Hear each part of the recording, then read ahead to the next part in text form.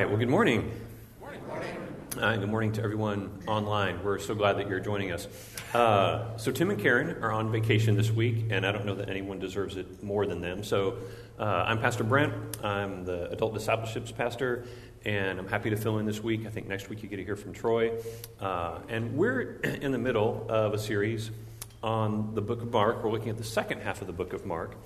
And trying to answer the question, who is Jesus? As Tim has been telling us over the last few weeks, the first half of Mark focuses primarily on the question of who Jesus was, and the second half has a lot more to do with why he came, what his purpose was. And so that's where we're going to spend some of our time this morning. Our passage today begins in Mark chapter 10, and we've got Jesus and his followers. They're journeying to Jerusalem to celebrate the Passover. And in verse 32, which is where we'll start, we'll pick up there. That's where we read, "They were on their way to Jerusalem, with Jesus leading the way, and the disciples were astonished, while those who followed were afraid." So it seems that Jesus is traveling with a slightly larger crowd than normal. It's composed of his 12 disciples and then another group of people called those who followed. Probably just people on their way to Jerusalem also to celebrate, but who happened to recognize that Jesus was with his group and they kind of were tagging along. It seems clear from the passage that there's a sense of intentionality that Jesus has at this point about heading to Jerusalem. He seems very purposeful, and that is what seems to have the disciples astonished. And their unease is picked up on by the crowd, and so that's why we read that they're afraid. Maybe they sense that something important, whether good or bad, is about to happen. Maybe they sense that Jesus heading to Jerusalem could mean conflict with the religious leaders. We don't know exactly what they were thinking, but clearly they expect something important to happen. So Jesus picks up on their concern, and continuing in verse 32, he sort of pulls the disciples aside and tries to assure them why things feel the way they do. And that's where we read, "Again, he took the 12 aside and told them what was going to happen to him. 'We're going to Jerusalem,' he said, 'and the Son of Man will be delivered over to the chief priests and to the teachers of the law. They will condemn him to death and hand him over to the Gentiles, who will mock him and spit on him, flog him and kill him. 3 days later, he will rise.'" Now, my guess is that's not exactly the explanation that the disciples were looking for. That doesn't sound super reassuring to me if I put myself in their shoes. But here's the thing. You notice the first word in that part of the passage we read was the word "again." This is actually the third time in the last few chapters that Jesus has predicted his own death and his resurrection. And you get the sense that maybe the disciples aren't quite picking up exactly on what he's trying to say because he keeps having to repeat himself. This time, however, he does give more detail than he ever has before. Like, this is the first time that he's ever mentioned that the Romans will be involved in the process. And so I think he's trying to give a little bit more info each time, but they're clearly not picking up on what's going on here. What's interesting is that it's the nature of what Jesus wants to do that I think that they're not picking up on. What he's telling them at this point is that this isn't just any regular trip to Jerusalem to celebrate the Passover. It's his last trip to Jerusalem to celebrate the Passover. His coming to die and rise again, Jesus knows, is part of his purpose. It's part of his mission, and he's not trying to avoid it. In fact, the passage tells us he's intentionally heading towards it, whether his disciples understand or not. Writing about this passage, Pastor Tim Keller says this.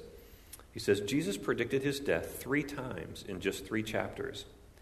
He knew his death was not an incidental part of his mission. Rather, it was absolutely central to both his identity and his purpose on earth. Jesus Christ came not to be served, but to die, to give his life. And that sets him apart from the founder of every other major religion. Their purpose was to live and be an example. Jesus' purpose was to die and be a sacrifice." It's incredibly different.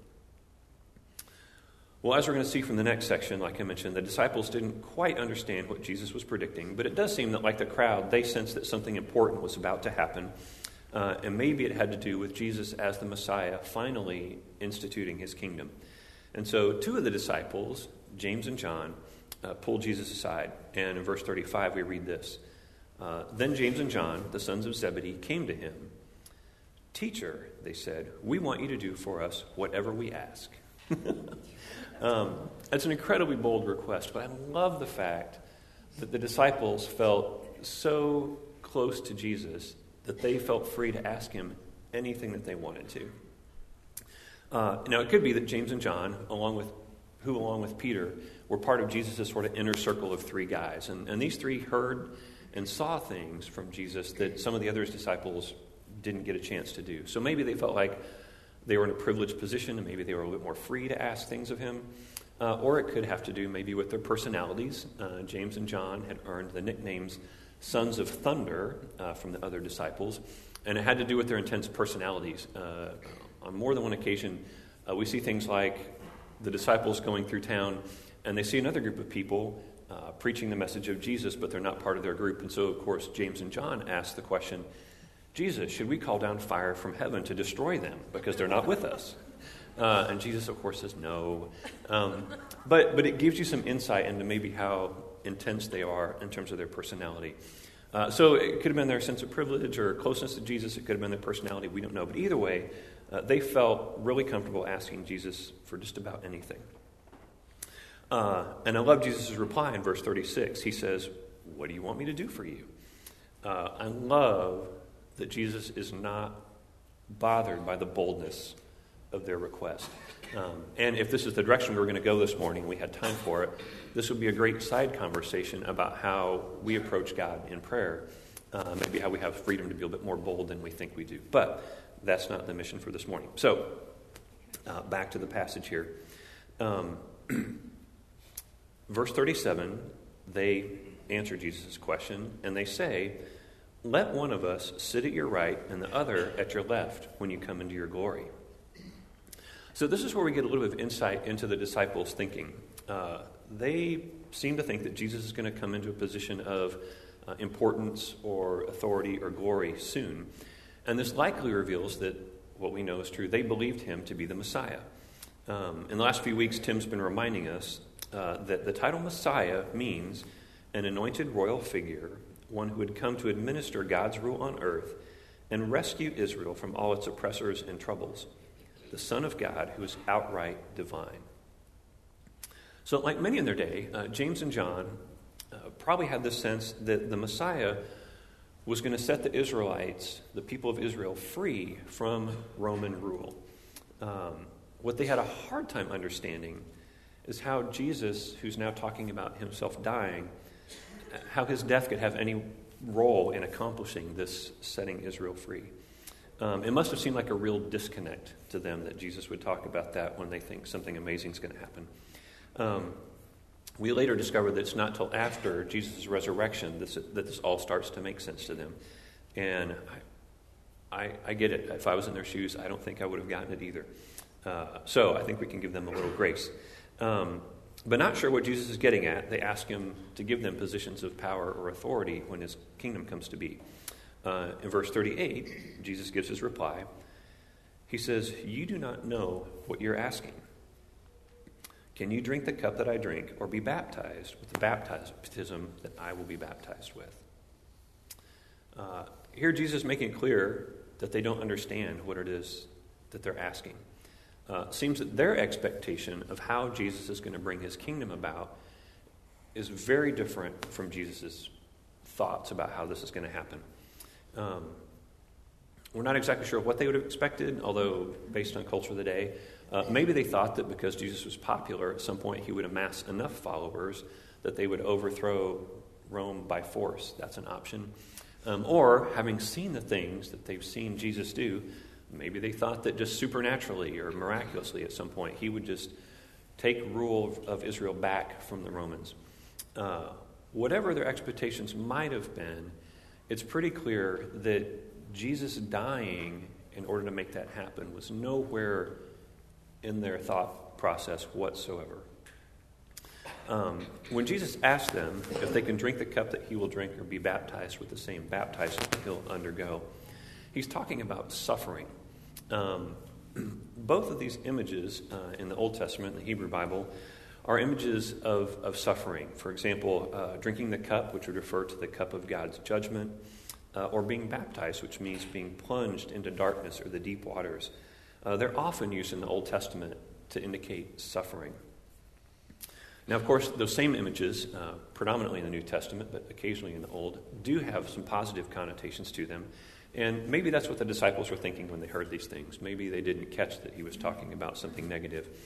But it seems pretty clear, since he's been talking about his own death and resurrection, that what Jesus is getting at here is suffering. So he's asking, can you suffer the same way that I will suffer in order to bring my kingdom about?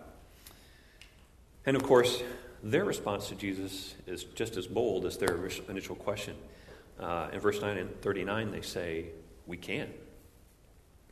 And I have to wonder at this point, did Jesus just sort of lower his head and go, because he knows they don't get it? Or my guess is he's a little bit more gracious than I am.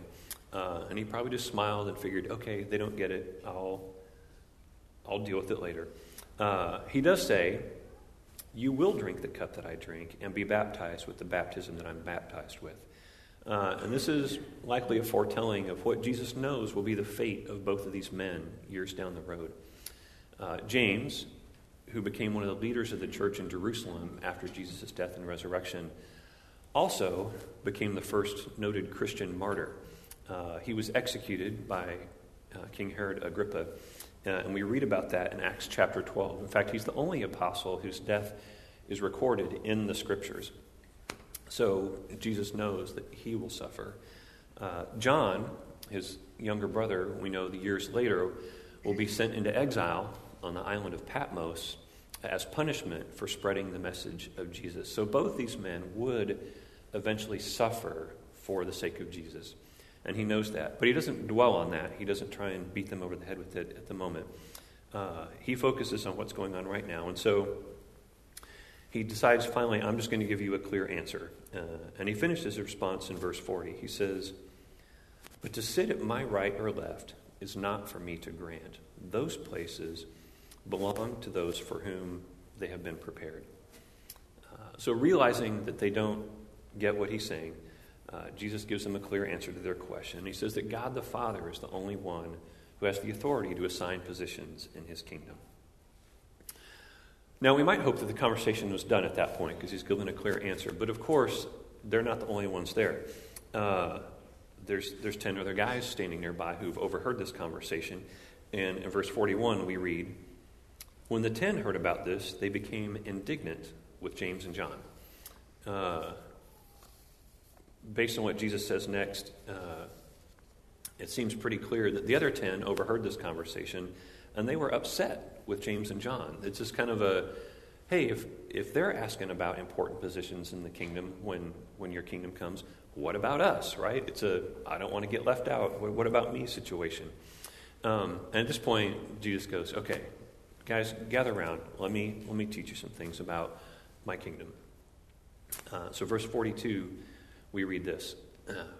Jesus called them together, and he said, you know that those who are regarded as rulers of the Gentiles, or the Romans, lord it over them, and their high officials exercise authority over them. Not so with you. Instead, whoever wants to become great among you must be your servant, and whoever wants to be first must be slave of all. For even the Son of Man did not come to be served, but to serve and to give his life as a ransom for many. In the ancient Roman or Gentile world, position in society or in government was a status symbol. The more people that you had working for you, or the more servants you had in your home, the higher your status. And status could be used as a tool for influence in society, influencing others. That was the Roman way. Jesus says that that's not supposed to be the way for those who follow him. Greatness in his kingdom is not measured by position or how many people you have working for you or how many servants you have. Greatness in his kingdom means serving others sacrificially. He uses a couple Greek words here, diakonos and doulos, which both mean servant and slave. And clearly those terms indicate an activity, right? Servants and slaves would have been engaged in the activity or act of serving others. But to those in the first century, it also probably would have indicated position in society. In fact, two of the lowest positions in Roman society that you could possibly have. Jesus is saying that humbly seeing others is more important than yourself, and serving them, that is greatness in his kingdom, not going for position or power. So he's trying to help the guys understand, here's what greatness in my kingdom looks like, which is closely tied to how his kingdom will come apart or come to be. Jesus closes his teaching by using himself as the ultimate example of this whole experience. He says that even the Son of Man did not come to be served, but to serve and to give his life as a ransom for many. Jesus often used the term Son of Man to refer to himself, and so here he's just saying he's the one that is going to be the example here. And unlike the Romans, he didn't come to be served, but he came to serve. And this attitude or posture is completely upside down from the prevailing accepted attitude in their day. Jesus goes on to say that his serving would ultimately be expressed in him giving his life as a ransom for many. He was so committed to the way of serving that he was willing to die for those that he served. The word ransom here means to pay a price for freedom. In the ancient world, prisoners of war and slaves were both allowed to be set free if someone paid a price. So this is the image that Jesus is using here. He's saying that he's paying a price to set us free from the power and influence of sin and death in our lives. And that price was his very own life. And this last statement, really in some ways, is a summary of this whole passage because it ties us back into the prediction of his death and resurrection at the beginning. It's kind of bookends to the whole thing, and it really talks a bit about his purpose. So let's kind of see what we can learn here. So what does the passage tell us about why Jesus came to earth and how we should respond to him? Well, first, it talks about his purpose. As Tim Keller reminded us, Jesus didn't come just to be an example of how to live, although he certainly did that. He came for the purpose of dying for us and then later rising again. So let me suggest a couple ways that we can respond to this truth that Jesus came to die and rise again for us. The first response that comes to mind for me is worship. As Keller said, Jesus is more than just another good religious teacher. His death and his resurrection prove that he was in fact God in the flesh who came to give his life for us so that we could have freedom from sin and from death. And because of that, he is worthy of our worship. He's unique, and so he deserves our worship. So worship, in its most basic sense, is just giving the proper attention or respect due to somebody. And so this week, I want to encourage you to find practical ways that you can appreciate or worship Jesus. That could mean taking some time this week to sing some songs that tell Jesus how wonderful he is. Maybe it means setting aside some time specifically to pray and to let Jesus know how much you appreciate who he is and what he's done for you. It could even mean at a meal sometime this week, you and those in your household, you raise a toast to Jesus and honor him as the one who died and rose for you. There's all sorts of different creative ways that you can express worship to God. And so I encourage you to find one that allows you to best express your appreciation for Jesus. So worshiping him. Another way that we can respond to Jesus' sacrificial death for us is by choosing to follow him in all of our lives. If that's something that you have not committed to do yet, today is as good a time as any to commit to following Jesus. And it's super easy. All you have to do is tell him that you appreciate and acknowledge that he's the one who died for you and rose again, and that you want to follow him in the way that he lived and live the life that he did. And he would be glad to help you do that. If following Jesus is something that you're already doing, maybe a way to approach this week would be to ask Jesus to show you, this takes a little willingness to listen from him, but ask him to show you, is there an area of your life that you're not yet following Jesus in, or maybe that you're not following him in the way that you think he would like you to? That takes a little bit of vulnerability, but Tim often talks about having this house, and they have all these rooms in it. And he has this picture of, are there rooms in our house that we haven't let Jesus into yet? And so this week I would encourage you to ask Jesus, is there a room that I haven't let you into yet? And if so, then would you give me the courage to let you into that room? So following him is another way that we can respond to his dying and rising for us. The second thing that we learn from this passage is that Jesus' sacrificial serving, even to the point of death, is meant to be an example to us that we should follow. Serving others in love is the way of the kingdom. So I'd encourage you to ask God, who might he want you to serve this week, even in a small way? It could be a family member or a friend or a coworker. It could be a classmate.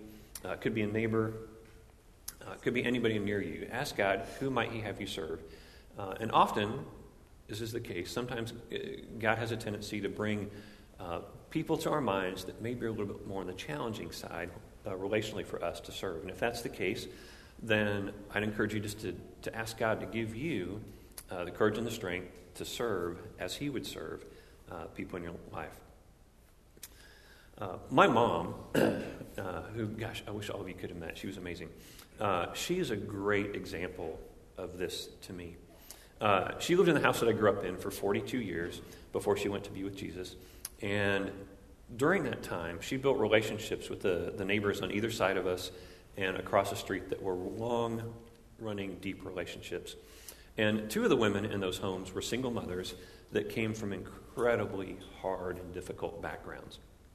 And often, their circumstances made it challenging for my mom to love them. But it didn't stop her. She regularly took meals to them during times of need, even without being asking.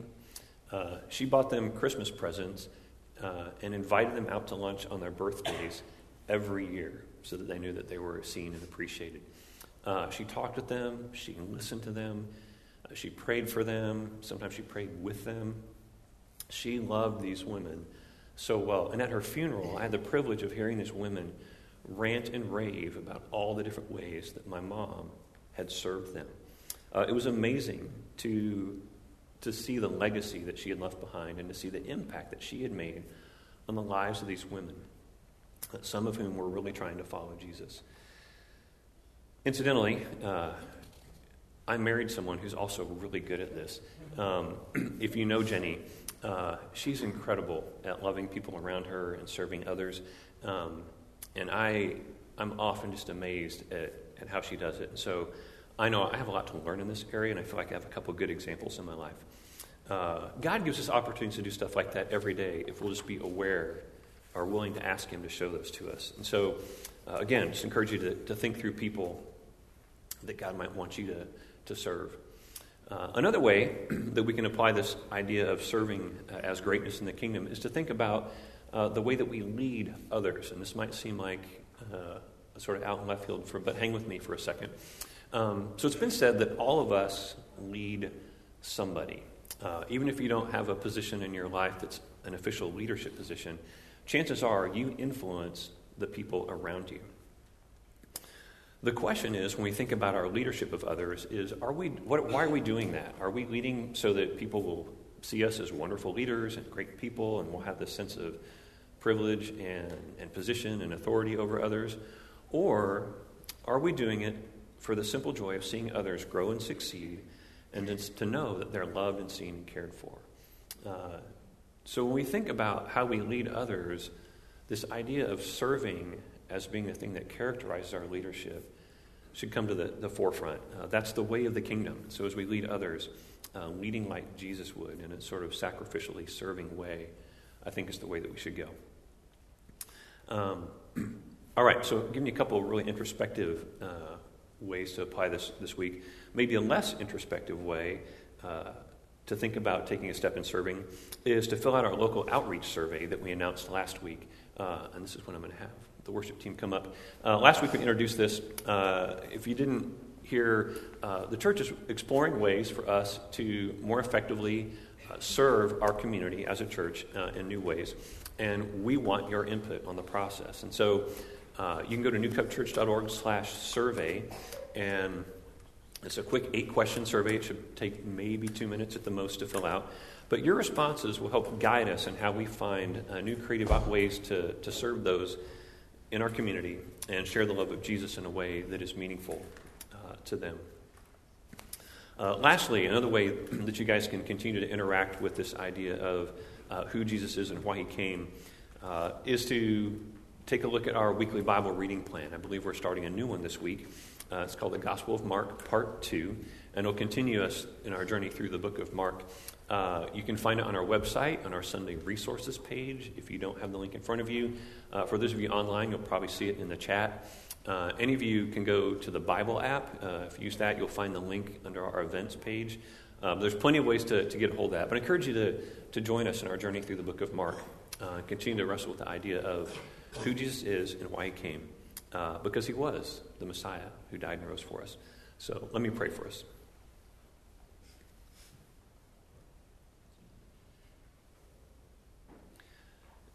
Jesus, so often I am amazed that your way is so different than the way of the world. That serving, even serving to the point of death, meant greatness to you instead of what the world would say is greatness. And so, Jesus, first, I want to say thank you for being willing to go to the cross, being willing to die for me and for all those who are listening this morning. Thank you that that's how much you loved us. Thank you that you rose again to prove that you're more than just a great teacher, but you are God in the flesh who loves us and who would give himself on our behalf so that we can be free from the power of sin and death in our lives, so we can experience life in your name. Jesus, thank you as well for your example of serving others around us. And God, would you give each of us opportunity to serve others this week?